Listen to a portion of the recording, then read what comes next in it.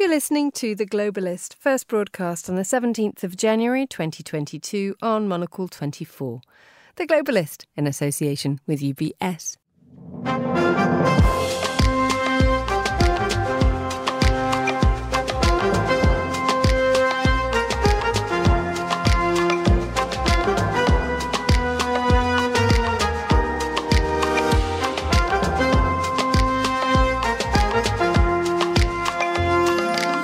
Live from London and Davos, this is The Globalist with me, Emma Nelson. Coming up on today's show, Belarus and Russia hold joint military drills. Is this a precursor to a step-up in the Russian invasion of Ukraine?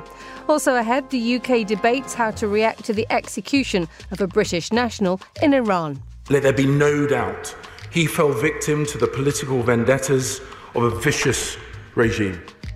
We'll also hear from the former Prime Minister of Finland about life in power. I was in government for 8 years. It's pretty much crisis management from morning to night. In academia and my current life, I have more time to read and reflect and write, and I'm less worried about what I say and what the reactions are. Plus, in 30 minutes, we head to the mountains to join the Monocle team on the ground at the World Economic Forum. That's all coming up on The Globalist, live from London.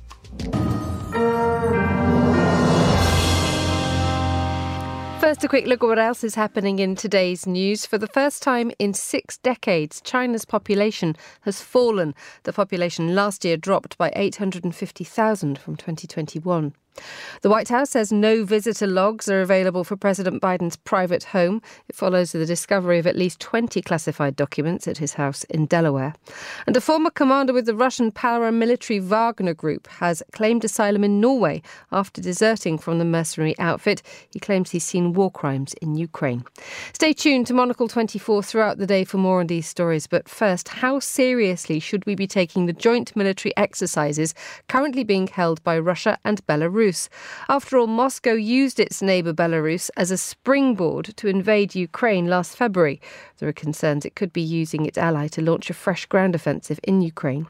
Well, Dr. Jenny Mathers is a senior lecturer in international politics at Aberystwyth University. A very good morning to you, Jenny. Good morning. So these exercises started yesterday. What exactly are they? What exactly are they? Describe them. Well, this is really part of an ongoing, longer-term series of cooperations, military cooperations between Minsk and Moscow. And so since the mass invasion began in Ukraine in February of last year, what we've seen is Russia putting more and more of its troops and forces in Belarus, initially to launch the initial invasion. But then later on, Belarus has been used as a place where newly mobilized Russian soldiers are trained. It's been used as a place where Russia launches sort of missile and airstrikes at Ukraine. And so now what's happening is further joint exercises, further cooperation, this indication that Russia and Belarus are becoming closer and closer militarily, and that they are preparing for something big, potentially. Indeed, what could this mean for Putin's war? Well, it's certainly likely that there's going to be some kind of an offensive from Russia in the spring. And it's possible that it might include another attack from the north, from Belarusian territory towards Kyiv, as indeed they tried to do last year. However, it's possible that this might be a bit of an elaborate performance designed to distract the Ukrainians and divert some of their military forces up to the north of the country to try and prevent such an invasion. So I think we can't rule out the possibility that Russia might be just engineering a rather elaborate ruse. Does Russia at the moment have the resources to engineer such a ruse? Well, it has the resources to carry out this kind of performance and move forces around without deploying them into Ukraine itself, because it's got all these newly mobilized troops who are being trained and prepared, presumably, for this spring offensive. The question is whether it will have the capability, even later in the year, even with these additional troops, to launch an effective and militarily significant attack on Ukraine. And that, I think, is what we're waiting to see, because Russia's military capability has been very significantly degraded during this war. It turned out to be actually not nearly as powerful and important as we had thought it was. But it's been further degraded as the war has gone on, and even the inflection of these hundreds of thousands of new troops is not necessarily going to turn the tide for Russia, because it lacks experienced professional sort of commanders, leaders, trainers. It had wiped out really a whole almost generation of these kinds of important professional forces during the early months of the war. And those cannot be quickly and easily replaced. So what difference does this mean now for Ukraine? You said that, you might be victim of a double bluff at the moment, but the fact remains that to have the full participation of another country on its border would seriously change its ability to resist, or would it? Well, it's highly unlikely that Belarus will actually commit its own troops to a new invasion from the north. Lukashenko, the Belarusian leader, has been avoiding doing this really for the past year, and for good reason. The Belarusian society is very much against their own forces going into Ukraine. They're very much against this war. And Lukashenko's position is not exactly secure. He's had to rely upon Russian forces to really shore him up. So, he would be very foolish indeed to send his own forces into Ukraine. And if he thought it was such a good idea, I think he would have done it by now. So I think it's unlikely we're going to see Belarusian forces fighting in Ukraine, but Belarus is likely to continue to be a platform from which Russia can launch attacks, whether this is simply sort of airstrikes and missile strikes, or whether this might be a new invading force. We're yet to see. Tell us a little bit more, Jenny, about the amount of pressure that Lukashenko might find himself in at the moment. Obviously, the strong, deep ties to Moscow are now, well, it's sort of almost payback time for him now, isn't it? But the fact remains is that domestically, the strong man who will override everything. But what is his position at home with all this? So ever since the presidential elections of August 2020, which were contested and which, almost certainly he lost, but hasn't acknowledged that, ever since then, he's been much more reliant upon Russian support and the threat of Russian military support to keep him in power. And, this has been the case throughout the many months of Belarusian civil society protests and, sort of mass protests and all kinds of demonstrations against Lukashenko. But what we've seen in the past with Lukashenko is that he actually prefers to be a bit more of a free actor. He likes to be able to manipulate the West and Russia and play them off against each other. And the problem he's in now is that because he's so beholden to Putin for support to maintain his power at home, he has a hard time separating himself from Putin's military efforts in Ukraine, although it would appear that he would like to. So he's playing a tricky role here. He's performing through his statements and through this military cooperation and joint exercises and so on. He's performing his loyalty to Putin, but at the same time, that loyalty is definitely strained, and he is showing signs that he's really not willing to commit Belarusian forces to this war. Tell us a little bit also about what this means for Lithuania and Latvia, bordering Belarus. Obviously having quite a difficult neighbour next door. But does this change the way that they can approach things, given this sort of ever closer deepening tie between Belarus and Russia? Well, I don't think it changes things on a day-to-day basis. I think the Latvia, Lithuania, and Estonia, all the Baltic states, are very much aware of the dynamics that are going on between Belarus and Russia. They're obviously at a very heightened level of security with this war in Ukraine happening. They're very, very aware of all the issues involved. So they're keeping a close eye on this, certainly. But, as I say, I don't see this most recent set of military exercises as making a step change in this relationship or indeed in the conflict in Ukraine. It's more of an ongoing situation, an indication of Belarusian and Russian cooperation, attempts to send signals to Ukraine and to the West, attempts to indicate that Belarus might be doing more, while Lukashenko is trying to avoid that at all costs. While I've got you, Jenny, can we just briefly touch on the story that's been breaking in the last about 24 hours about this former commander with the Russian paramilitary group Wagner? He's crossed over into Norway. He's ended up he's ended up being held in prison in Oslo at the moment. He deserted Wagner, claiming that he'd seen war crimes in Ukraine. Tell us about how important this is. I think it's very significant because it provides the West with an eyewitness, with someone who is in a position to speak with authority about what he's seen and what he's done as part of Wagner Group. And we know there have been numerous reports about the brutality that the Wagner Group soldiers have shown towards Ukrainians and also shown towards each other. There have been numerous cases of its own soldiers being executed for desertion or for surrendering to the Ukrainians. So it's very significant, this latest move, because we now have a sort of a credible witness, if you like, for these war crimes and for the actions that the Wagner Group has been taking. And it also is important, I think, because it undermines this aura of authority and invincibility that has surrounded the Wagner Group, that they can do anything, they can go anywhere, they can be effective, and they're, nobody deserts from them, and they're very loyal to each other. Clearly that's not the case. And, you have rats basically running from the sinking ship, people seeing that, this situation is going into a dead end. They don't want to be associated with the crimes of the Wagner Group, and they want to get out. Indeed. I mean, the thing that struck me is that what is happening in Ukraine is, by all accounts, for this commander, at least too much, even for Wagner. Exactly. And, over the years, there have been numerous credible reports about Wagner Group's brutality and ruthlessness in its operations in other countries, particularly in Africa, for example.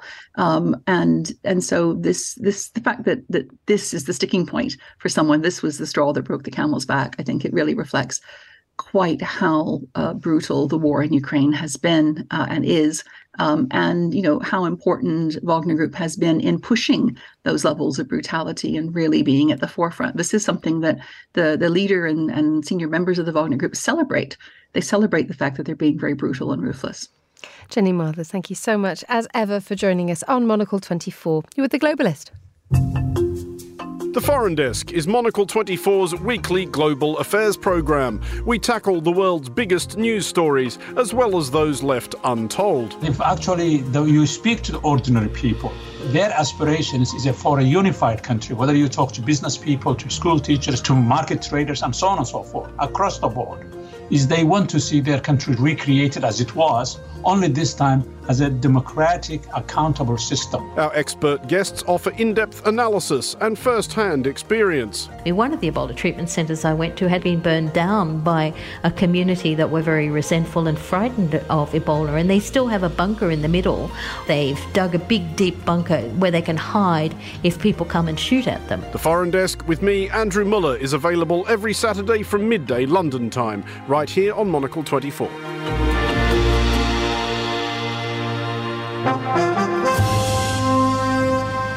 10:43 in Tehran and 7:12 here, 7:13 I should say, here in London. You're back with The Globalist with me, Emma Nelson. Now, the UK is examining its next move against Iran. It follows the execution of a British citizen accused of spying for the United Kingdom. Ali Raza Akbari was hanged after he was convicted of being an agent for MI6. Well, to tell us more, I'm joined by Sanam Vakil, who's Deputy Director of the Middle East and North Africa Programme at Chatham House. Very good morning to you, Sanam. Now, just tell us a little bit about Ali Raza Akbari. He had been Iran's Deputy Defence Minister. Then he came to the United Kingdom and then he went back to Tehran. Is that right? Yes, that's correct.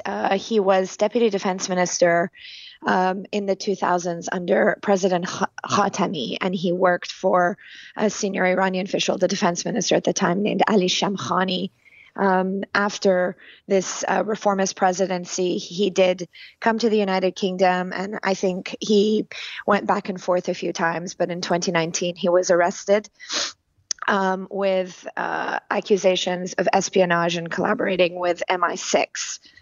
And he was held in jail for a few years, and news of his execution came out just last week. And the Iranian government escalated quite quickly and ignored calls to halt execution of Mr. Akbari, really, I think, because they wanted to show very strong resolve against espionage, Western infiltration of Iran. And this comes at a time of escalating tensions around Iran's protests, where the crackdown has been quite severe, but also over the declining Iran nuclear agreement, and Iran is also supporting Russia in the war in Ukraine. So we have all these other factors playing around the circumstances of Ali Raza Akbari's death. There is also, let's talk about the internal politics as well. What kind of message his death is sending to, let's say, people who are operating within the Iranian regime but who are slightly more reformist? So Iranian politics is notoriously competitive and factional, and it has always been for over 40 years. I think that the killing of Mr. Akbari is designed to send a very strong message to anyone seeking to overhaul, reform the system, that conservatives, and specifically hardline conservatives, are very much in control and looking to marginalize reformist voices. And you mentioned also the fact that this indicates that, tough treatment of foreign nationals, in this case a man of dual nationality, Iran British, to send a message to the West to say, stop interfering with our business. Yes, and Iran is known to detain dual nationals. It's been doing that for well over 2 decades. It doesn't recognize dual nationality. But I would say there has been an escalation in this front as well, because it's not just detaining dual nationals, it's also detaining nationals, so citizens of other countries. A Belgian aid worker has been recently sentenced to over 40 years in prison for espionage as well. So the government is taking a very strong stance. It has a history of paranoid thinking about Western interference. It sort of evokes the Iran-Iraq War, where Iran felt surrounded by the region, but also that Western countries were supporting Saddam Hussein against Iran. It thinks back to the 1953 MI6 sort of sponsored coup in Iran, and it sort of builds perhaps a fantasy of the West trying to overthrow the Islamic Republic. So what can the UK do? Well, there are all sorts of debates underway. Of course, in the immediate response, there has been a sanctioning of Iran's prosecutor general. They have temporarily withdrawn the ambassador. But the big discussion is whether the UK government will proscribe Iran's Revolutionary Guard Corps, which is an important military, security, and economic institution in Iran. And this would be a huge escalation, because they would be sanctioning a state institution, and one that is very important inside the country. It is a difficult position that the United Kingdom faces with this, isn't it? Because the Terrorism Act of 2000 here in the UK doesn't incorporate state actors to designate as terrorist organisations. So this is not only politically difficult, but it will also take time to happen. Does the UK have time? Well, there's a lot of mounting pressure from members of the Iranian diaspora, the international community. There was a huge demonstration outside of the EU Parliament yesterday. We do have time. I think it's very important to make this decision, if it's going to be taken, carefully, because it's very easy in a way, despite the legal challenges, to sanction the IRGC. It will be very hard, should there come a point in time, to unsanction the IRGC. And secondly, I would say that a sanctioning would lead to a huge escalation of tensions. This entity would be considered a terrorist entity. It would result probably in Iran withdrawing its diplomatic representation with the UK. It would leave British nationals or dual nationals abandoned in Iran. And we might see the Iranian government also declaring the British military a terrorist entity. And this is sort of unknown territory where it could lead to very direct conflict. Now, running alongside all this is the fact that the UK has been very deeply involved in trying to revive the nuclear talks when it comes to the JCPOA. There is this huge diplomatic push to try to get Iran to come to the table in a sort of constructive way to try and revive the nuclear deal. How do you balance this out? I mean, should what had happened to Ali Raza Akbari now alter the UK's involvement in reviving the nuclear deal? Well, let's consider this. I think that many people in the international community, certainly the Iranian diaspora, and many states in the region see Iran as toxic, predatory, and would like the nature of the Islamic Republic to change. But the sort of challenge, the diplomatic challenge here is that policymakers have been trying to segregate the nuclear issue and the escalation of Iran's nuclear program from human rights violations, from, for example, this brutal execution of Mr. Akbari. But with sanctioning of the IRGC and an escalation of tensions, it is very likely that the Islamic Republic will escalate in its nuclear program because it will begin to see the value of its nuclear program as the utmost vehicle to protect the Islamic Republic. And so thereby we will have more Islamic Republic rather than a changed or altered or more moderate Iran. Indeed, because the deal that would evolve if Iran stepped up to the deal, it would include the lifting of sanctions, which of course is a reward for Iran, a country which has been cracking down on its citizens and executing dual nationals. Yes, and that, of course, is the challenge because on the one hand, we do have an escalating nuclear crisis that poses immense security challenges for the international community and the entire region of the Middle East. But of course, Iran's brutal treatment of its citizens, its blatant human rights violations are very hard to address. It's almost impossible to force the Islamic to change its behavior. And in this context of the protests, the international community sees an opportunity to pressure and punish and perhaps force change. But of course, the analytical community, drawing from past history and examples, don't see sanctions as an effective tool in forcing regimes to change their behavior. Sanam Vakil, thank you so much for joining us on Monocle 24. Still to come on today's Globalist, we'll be hearing from the former Prime Minister of Finland about life in power. I was in government for 8 years. It's pretty much crisis management from morning to night. In academia and my current life, I have more time to read and reflect and write, and I'm less worried about what I say and what the reactions are. That's all to come on The Globalist. UBS has over 900 investment analysts from over 100 different countries. Over 900 of the sharpest minds and freshest thinkers in the world of finance today. To find out how we could help you, contact us at ubs.com. Time now to have a look at the papers. Hello, Vincent McAviney. Good morning. How are you? I'm well, thank you. Do you need an introduction? Regular Monocle 24 voice. There we are. Go for it. Yeah. All well with you? All well, thank you very much. Good to have you with us. Bit chilly this morning, isn't it? Tell me in about London. it. It's one of those things where you put all your clothes on before you leave the house. It is. I mean, last week you could just get away with a jumper. It was very balmy. I've never been that kind of girl. If you're listening in Australia, there we are. Right. What's happening in the world of newspapers? Oh, a lot is happening. We have the start late last night of a new kind of constitutional battle in the United Kingdom between Westminster and Scotland. And it is one that has a sort of red hot button issue at its centre.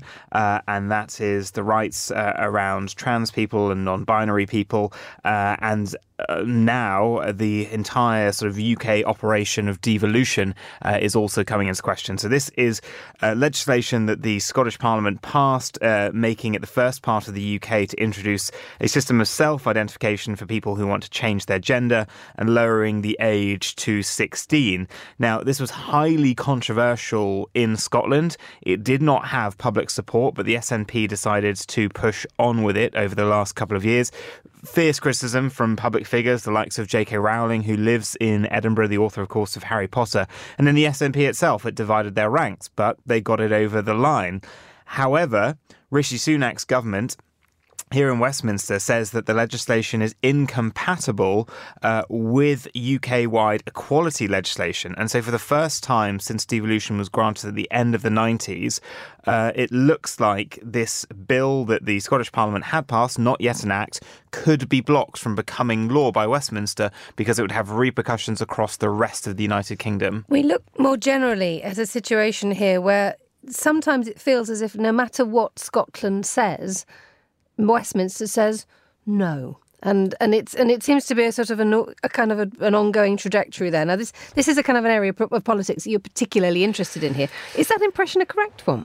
I mean, potentially you do have the SNP in Scotland. They have recently, in the past few months, lost a major court fight at the UK Supreme Court to sort of unilaterally declare a referendum once again on independence. They had one, of course, in 2014. Oh my God, sorry, grave sin of radio broadcasting there. That was not on silent. Tell us what the notification is. If it's breaking news, we can talk about it. No, we'll carry on with this. And so you are now risking, and what Nicola Sturgeon had said in that instance was that, OK, well, the next UK general election, which has to happen by January 2025, that will be a pseudo-referendum on Scottish independence, and sort of Westminster again sort of rejecting that. But what this fight will now do is, one, emerge Rishi Sunak's government once again into the culture wars, which Boris Johnson tried to stoke pretty hard during his time.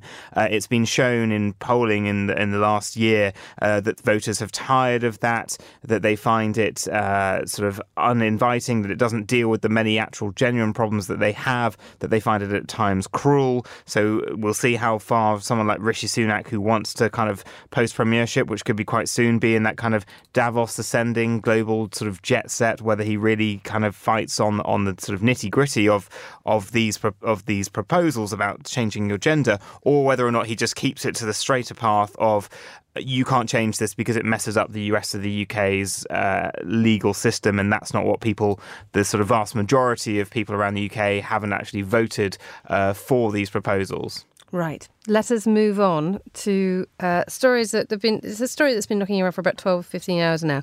The resignation of Christine Lambrecht, Germany's defence minister. Just remind us what she did that led her to this point, Vinny. I mean, there's quite a lot. Der Spiegel has an entire article about the mistakes that she made. So more recently, it was a video that she posted on Instagram on New Year's Eve with fireworks going off in the back, talking about the war in Ukraine. So it's a slightly tricky setting there when Ukraine's was on that night being shelled, and she's sort of in the streets in the fireworks. And she was talking about how it had meant that she'd met all these people that had been very interesting, and it helped her develop. So the tone was seen as off. But there was also instances where she took her son on a helicopter she used to visit troops, and then they went on from that trip to a holiday on a nearby island. So she was accused of using sort of this trip and the expense of a helicopter to sort of fast track her own holiday. Who doesn't? I mean, obviously, who doesn't? I'm sure you fly everywhere in your helicopter. Yeah, this puts on a lot of pressure on Germany, because who at this point in time would like a powerful country such as Germany in the middle of Europe, in the middle of a European war, to be without a defence minister at the time when actually Germany's long-term military strategy is currently under such A, scrutiny, and B, change.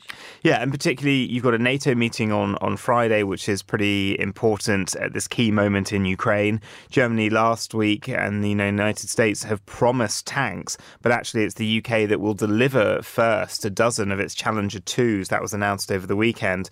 There was much fanfare made last year about Germany stepping up, about it sort of re-engaging in military affairs, and it seems that it was a lack of delivery in the department which really brought her down. But Der Spiegel is talking about the fact that actually the Chancellor Scholz might use this opportunity. He's going to appoint someone from the SPD to take over the department. He might use this opportunity now to reset a little bit the policy when it comes to Ukraine. There's a lot of criticism that Germany didn't go far enough. There was the incident famously where Christine last year had promised support, and then they sort of gave about 5,000 helmets, and it was a bit of Ukraine, wondering, is that it? You're Europe's biggest manufacturer. Is this all that you can really muster? So it will be interesting to see whether or not the new person does sort of hit the ground running, whether they try and fast track things as a show, both internally for a domestic audience that they've got this in hand, and internationally as well, that Germany is serious about this, whether or not they get these tanks on the road to Ukraine now. It's funny, the Financial Times is talking about the race to replace Lambrecht and the fact that they've described this job as a poison chalice. In Berlin, apparently, the defence minister's job is called the ejector seat. And that it's had 20 defence ministers. I'm just reading this from the FT now. It's had 20 defence ministers since the Second World War, and only one of them went on to become Chancellor, and that was Helmut Schmidt. That was in a time where Germany was rolling back, wasn't it, from involvement in defence. I wonder whether there will be now actually a sort of a change in fortunes for the position itself. Maybe. It sounds a bit like Defence Against the Dark Arts at Hogwarts. No one really lasts that long in it. There's a film. Right.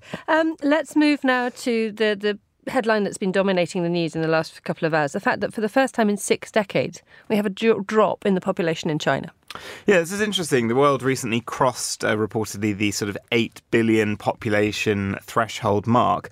But for the first time in 60 years, we are now seeing China's population fall. It's going to be a historic shift. And it also means that they're going to have, as we've got in many sort of Western countries now, this sort of top-heavy population period where you have a generation retiring and potentially not the generations underneath that you need to support them. Now, we all know that China, for many years, until 7 years ago, had a one-child policy.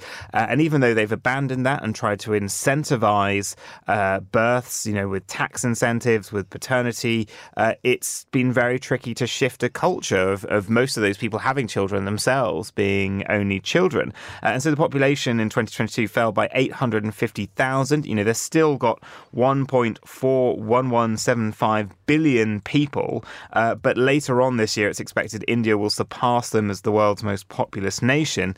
But it's interesting, some of the discussion is the fact that getting Chinese people out of this mindset when they've sort of effectively had the money and time to sort of just hothouse one child, particularly giving them sort of extra tuition. And that's something that Xi Jinping is recognizing as a real problem. There's been sort of attempts to sort of crack down on sort of just the sort of professional tuition industry to try and sort of break this habit. But at the moment, it doesn't seem to be working. Finally, are you going to be buying Boris Johnson's memoir deal? His book. Is it going to be in what section of the bookshop? Is it in the non-fiction section? Top shelf? Is it in fiction? Is it science fiction? As far as we know, Boris Johnson is yet to deliver the last book he got paid for. So it is a very bold gambit. I didn't know that. Now, what was the last book? The Shakespeare book. Do you remember Boris Johnson's Shakespeare book? Yeah. The book that he spent much of the early pandemic on holiday trying to write because he had already I thought he was trying to run the country. I was wrong. No. Well, we'll see in his new book whether or not he was. But okay. The reports around the time were that he was busy trying, because of his financial woes post-divorce, and his new wife at the time, or then fiancée, but then almost wife, he was busy trying to write that book because he needed to get the rest of the money. He'd had the forward for it, and he needed to get the rest of the money for actually delivering it. But now they're taking this bet. Reportedly, his sources are putting out that he's getting paid sort of £6 million for this, his account. But what is interesting, it's HarperCollins, so it's Rupert Murdoch's one of his companies. But Rishi Sunak, potentially, there's lots of rumours that Boris Johnson might try and come back, that Tory MPs might do regicide once again, another mutiny, and try and replace him with Boris Johnson for the next election. So it is a risky time to be paying Boris Johnson potentially millions of pounds on the front end, if this is what the deal is, for a book that may not appear, and he may be back in office by the time he's got underway and have to pause it again. Contract lawyers, have your pens ready. Vincent McAviney, thank you so much for joining us on Monocle 24. The time is 7:33 here in London. We'll be crossing to Davos in just a moment, where the time is 8:33. But first, a quick look at the headlines. For the first time in 6 decades, China's population has fallen. The population in 2022 was 1.4118 billion, fell by 850,000 from the year before. China's birth rate has been declining for years, prompting a slew of policies to slow the trend. The White House says no visitor logs are available for President Biden's private home. It follows the discovery of at least 20 classified documents at his house in Delaware. Some of them were marked top secret, the highest level of classification. And a former commander with the Russian paramilitary group Wagner has claimed asylum in Norway after deserting from the mercenary outfit. Andrei Medvedev is currently being held in Oslo, where he faces charges of illegal entry to Norway. His lawyer says his client left Wagner after witnessing war crimes in Ukraine. This is The Globalist. Stay tuned.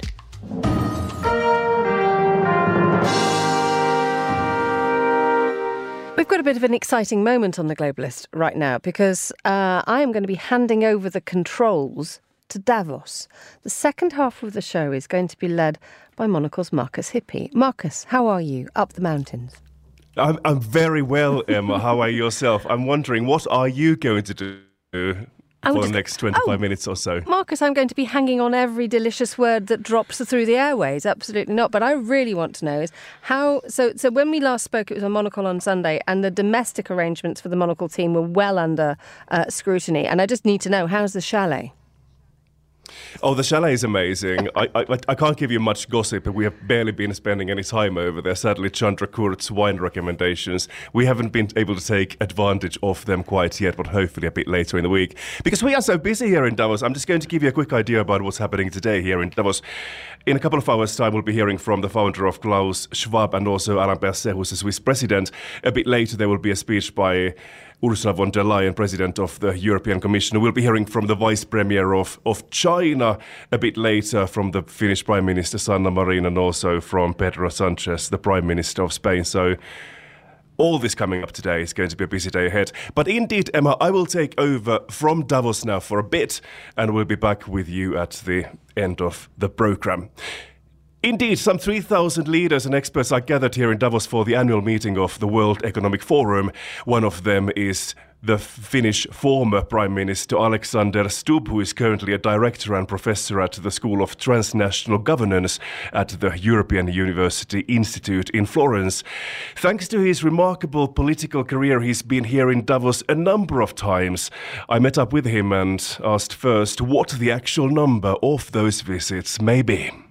I think it's about 8. I was here first as foreign minister, then as trade minister, then as prime minister and finance minister. Then I was here as vice president of the European Investment Bank. And this is my third time now as professor. So enjoying it as much every time. Tell me about what you think makes this World Economic Forum meeting so special. Well, I think there are many things. I mean, first of all, it gives you the pulse of the world in January. Okay, last year was in May, but you get a sense, what's boiling, what's happening, and things change from like, oh, China is emerging, or oh my God, Trump is elected, to climate change, environment. It's actually a very inclusive forum. So if you look at what they're trying to do, actually, is to bring people from around the world together to discuss common problems. And a year like this is super interesting in the sense that, multilateralism is on the downward spiral. There's a lot of talk about protectionism. There's war, of course, in Ukraine. So a lot of people are trying to suss out that, okay, how do we get out of this impasse and go back to the 30-year holiday that we had after the Cold War? Exactly, the 30-year holiday is over. Do you think the mood is different in Davos this time around? No, not really. And to be honest, it could be that I'm nowadays wearing my academic sandals, or I guess boots. But the truth is that you end up taking things a little bit less personally and a little bit less emotionally when you're in academia. You can look at things from the outside. And I think if you start from the basic premise that there's always going to be a crisis. I mean, people here talk about polycrisis, right? So we go from one crisis to another. I don't think the mood here is that bad. Tell me more about how you saw things differently when you were a politician compared to how you see things as an academic. Well, I guess when I was in politics and I was in government for 8 years, it's pretty much crisis management from morning to night. I used to joke around that when I became foreign minister in April 2008, it only took 4 months for Russia to attack Georgia and Lehman Brothers to collapse, and things went downward from then. And then when I actually left office in 2016, well, things started to look a little bit more upbeat. But okay, then came Brexit and Donald Trump. I don't take the blame for that. But I guess the bottom line is that in academia and my current life, I have more time to read and reflect and write, and I'm less worried about what I say and what the reactions are. So it's sort of academic freedom versus responsibility while in office, and I must say that I do enjoy the academic freedom bit. Do you miss politics? I don't miss domestic politics. I like the international stuff, and I do follow what's going on in Finland, of course, as well. But do I miss the day-to-day politics? No, I don't. Not at all. If you read what people are writing about, and if you go online and see what people say about the World Economic Forum and what's happening here in Davos, I guess it's quite easy to be skeptical and think that you don't go and address the world's issues in a meeting like this. But then there's also the other aspect. You bring people together to the same place. You have these amazing discussions. How optimistic do you feel about what can be achieved over here in Davos? The starting point, I guess, is to say that anytime you're not yourself invited and there is this sort of aura of secrecy, or at least a feeling of it, that you have the so-called world elite, 600 CEOs, over 50 heads of state and government present, you sort of start realizing, what are they doing over there? But the second point is, for instance, I was at an event this morning where a guy who's a refugee has been invited here. I don't know how long it took for him to get here. And he posed a question to Klaus Schwab that what's the value added for people like me? And he said, he gets that question very often and he would have dozens of answers, but he'll just give you one. And that is Gavi. So that is the organization that basically deals with vaccinations, right? And it's been very instrumental in the middle of the pandemic. Well, Gavi was basically founded and invented here in Davos, where Schwab and other people asked the world leaders and business and actually Microsoft's Bill Gates to come together and, can we do something in this field? So there's a lot of stuff that happens that's not discussed, and the World Economic Forum is not here to sort of tout their business and say, we've done this, we've done that. They do a lot of work in the background. We talked about already how much things have changed in the last 12 months or so. Let's just look at what's been happening in our home country of Finland, the NATO application and so forth. How do you see Finland's place in the world is changing? Well, I think we are in a geopolitical hotspot at the moment, and we are more interesting than we were, say, in the immediate post-Cold War era, in the sense that we felt that things could be stabilized by our border. And remember that we do have double the border of any other EU country or NATO country put together. So we are an interesting place. And of course, I think for NATO and for Europe, we're also a safe pair of hands in the sense that we have one of the largest militaries in Europe. So we are a security provider. People look at Finland in a different way. We were very quick to change tack and apply for NATO membership. I think that was quite easy to do because the country comes together around security. We've done that throughout our history. When we are at these linchpins or changes in history, we're very quick to change ourselves. We did that in 1809 when we became an autonomous part of Russia and maximized our autonomy. We did that in 1917 when, in the middle of the Bolshevik Revolution, we declared independence. We accepted reluctantly peace from Stalin, lost 10% of our territory after World War II. And then when the Soviet Union collapsed, boom, we applied for EU membership. And now when Putin attacks Ukraine, we decided time to go to the NATO. As an academic, what are your thoughts about the application process and what is happening with Turkey and Hungary? Well, I think Finland and Sweden are dealing with the situation very well. I'm not worried about Hungary as such. That'll be sorted. And I'm also not that worried about Turkey. It is domestic politics. That's the way in which at least I interpret it. And I'm quite happy to see the way in which both Finland and Sweden have dealt with the situation. So they're pretty much cool, calm and collected. Now back to Davos, as you mentioned already, you've been here in many, many roles. I'm wondering, is it different being here as an academic compared to what it was like when you visited Davos, for example, as a prime minister? Yeah, there's a little bit less, how would I say, pomp and fanfare when I'm in which sense? In the sense that I don't, have 5 people following me and security and the rest of it. And the program that I have is much more free. I can do pretty much what I want, which means that, in 4 days I pack about 10 to 15 meetings or interviews or sessions or discussions. And of course, I'm a little bit freer to say what I want, which is always nice. I don't cause a scandal if I say something improper, if you know what I mean. Absolutely. And just finally, what are you looking forward to most when it comes to this year's Davos?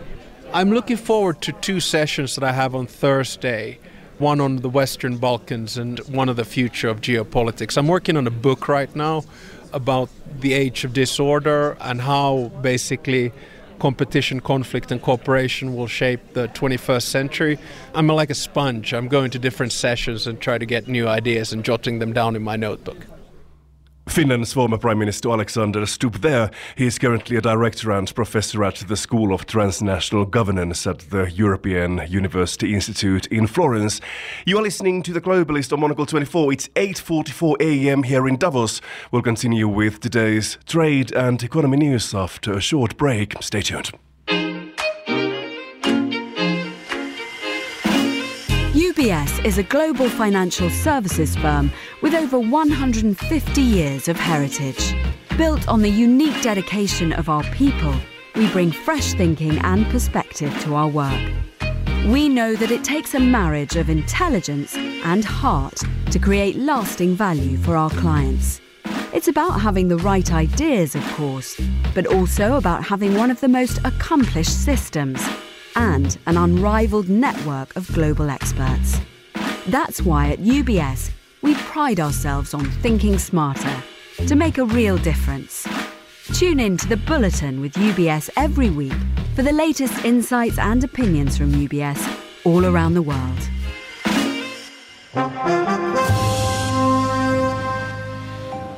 Welcome back. You're listening to The Globalist with me, Markus Hippi. It's time to talk trade and economy with Vicky Price, economist and former joint head of the UK government's economic service. Vicky, good morning to you. You've been also looking at the discussions that have been taking place here in Davos, and it's gradually becoming pretty clear that there is a fair bit of worry about a recession and what's happening now. Indeed, and good morning. What we've seen is a number of surveys that have been done, both by the World Economic Forum itself. They talked to loads of chief economists, where they found that a very substantial percentage were quite pessimistic and expected a recession in 2023, mainly because of high costs and low wages. And also PwC has done a survey which shows that CEOs are the most pessimistic that they have been in over a decade. And that's, in a way, quite worrying, given that we have had a pretty bad and in some cases quite indifferent in terms of growth 2022. And the fact that 2023 looks even worse, but of course we still have the ongoing war in Ukraine. But there are nevertheless some positive signs around, particularly the drop in inflation that we are seeing. But there are serious worries nevertheless that because the central bankers have been trying to constrain inflation by raising interest rates, we might end up, as Ken Rogoff, who was chief economist at the IMF before and now a professor at Harvard, is warning that we have accumulated during COVID a very substantial debt, both public debt, corporate debt, and also personal debt. And with the rises in interest rates that we are seeing, what is happening is it's making the situation pretty dangerous, and we may indeed be staring another financial crisis in the face. So there are concerns of that nature which are affecting, I think, mood across many, many sectors of the economy. Absolutely. Do you think that worry is going to lead into some kind of an action? Can anything be done to try to change the course of what's happening with the economy? Well, the interesting thing is, of course, so much of it is political, and we do know that a lot of the discussions in Davos, of course, will have to do with what to do in relation to the war in Ukraine and the extra support. And geopolitics is changing, and what we're seeing actually is that regions are also beginning to worry about being left behind, such as Europe worrying about what's happening in the US with the Inflation Reduction Act, and whether we're going to start having the signs of a technology war, if you like, to ensure that various regions retain their competitiveness. So whether there will be cooperation, therefore, in this is question mark. And what I think people are worrying about is that what we've seen recently is a sort of synchronized, even though it wasn't necessarily coordinated, increase in interest rates, which is sort of following, if you like, central bank doctrine, let's do something about inflation, which is bringing the various economies into the brink of a possible recession. Now, can we coordinate a change of policy? Well, maybe, what would come out of Davos might indicate that perhaps one should be a lot more careful. The economy is already slowing down. Just to add one very quick thing, it's interesting. There is this gloom and doom, if you like, around in terms of expectations for the world economy. But if you look again at the surveys and what they're saying, particularly the PwC one and others, there's still an issue of shortage of labor. There's still an issue of skills. Yes, we've seen investment bankers getting rid of quite a lot of people recently, but in reality, a very large percentage of the people interviewed, in fact, the majority, do not intend to reduce the labor force and do not intend to cut their wages either. So in other words, there is still quite a lot of strong demand for labor, and we are in a very strange situation where you have that on the one hand and yet predictions of a serious slowdown on the other. A strange situation indeed. Let's continue with a look at some other news headlines. China is there again making news. Yes, I mean, that's a really, really important part of the whole puzzle in terms of what happens to the world economy, but also what happens to energy prices, which have been falling. I mean, China, as we know, has had a zero-COVID policy, and now, of course, it's relaxed it. So during the zero-COVID policy, which was only relaxed at the end of last year, the economy slowed down very significantly because obviously, large parts of China were just not functioning. And the growth rate in China inevitably suffered as well. So we had data which just come out which suggests that China grew by only 3% in 2022. Well, that's pretty low by comparison to recent trends. I mean, it was double that previous year. And of course, we're talking about, just a few years ago achieving almost double-digit growth rates.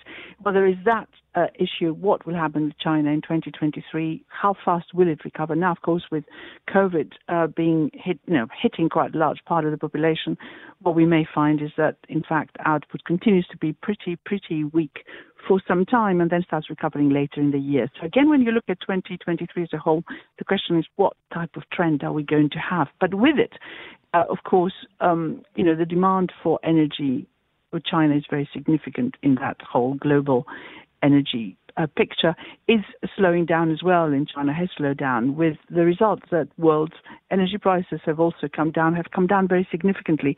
When you look at oil, of course, it's had periods of perhaps a little bit of an increase and then coming down again. But the rates we're seeing, the levels we're seeing are pretty low by comparison to what we were expecting. And the oil, of course, has below $90 a barrel for quite some time, and then gas prices falling very, very significantly, and Europe is benefiting from that substantially at present. So there are some positive signs from that, which should give a little bit of encouragement to people there. But of course, you still need to have world growth recovering to some respectable level, if you like, in order for all these companies that are represented there to see serious growth in 2023.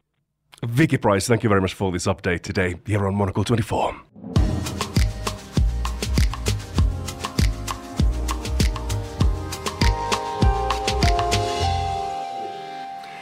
You are listening to a special edition of The Globalist coming to you live from the World Economic Forum's annual meeting in Davos. Although you get a vast number of world leaders and business leaders here in Davos, there are a number of delegates who represent non-profit organizations that also have their input to the discussions and decisions that are made here. One of them is Max Friede, a co-founder and chief creative officer at Artolution, which works to support and train local leaders in the arts and to make the world a better place at the same time. Good morning, Max. Good morning. Thank you so much for having me. Can you try to tell us more about how Artolution works? Were you happy with my explanation? It was excellent. So thank you so much for having us here. And Artolution is an international community-based public arts and education organization. So we train artists and educators in different refugee camps, conflict-affected communities, and communities who've been through trauma, how to be able to work with children, families, adolescents, to be able to tell their stories through being able to build large-scale public sculptures out of trash and recycled materials, to be able to do large-scale murals, being able to do puppetry, performance, dance, recycled fashion, all different types of programs that are interactive ways of being able to build narratives about what is most important to the communities. And so for us, we actually have regional hubs in 5 different regions around the world, each of which has teams of artists who are refugees themselves and host communities, half men, half women, in the Rohingya refugee camps in Bangladesh, which is the largest refugee camp in human history to have ever existed, with over 1 million people living on the border of Myanmar currently, on the border of South Sudan in Uganda, in the Bidi Bidi refugee settlement, on the border of Syria in Jordan and Lebanon, as well as on the border of Venezuela in Colombia and in the U.S.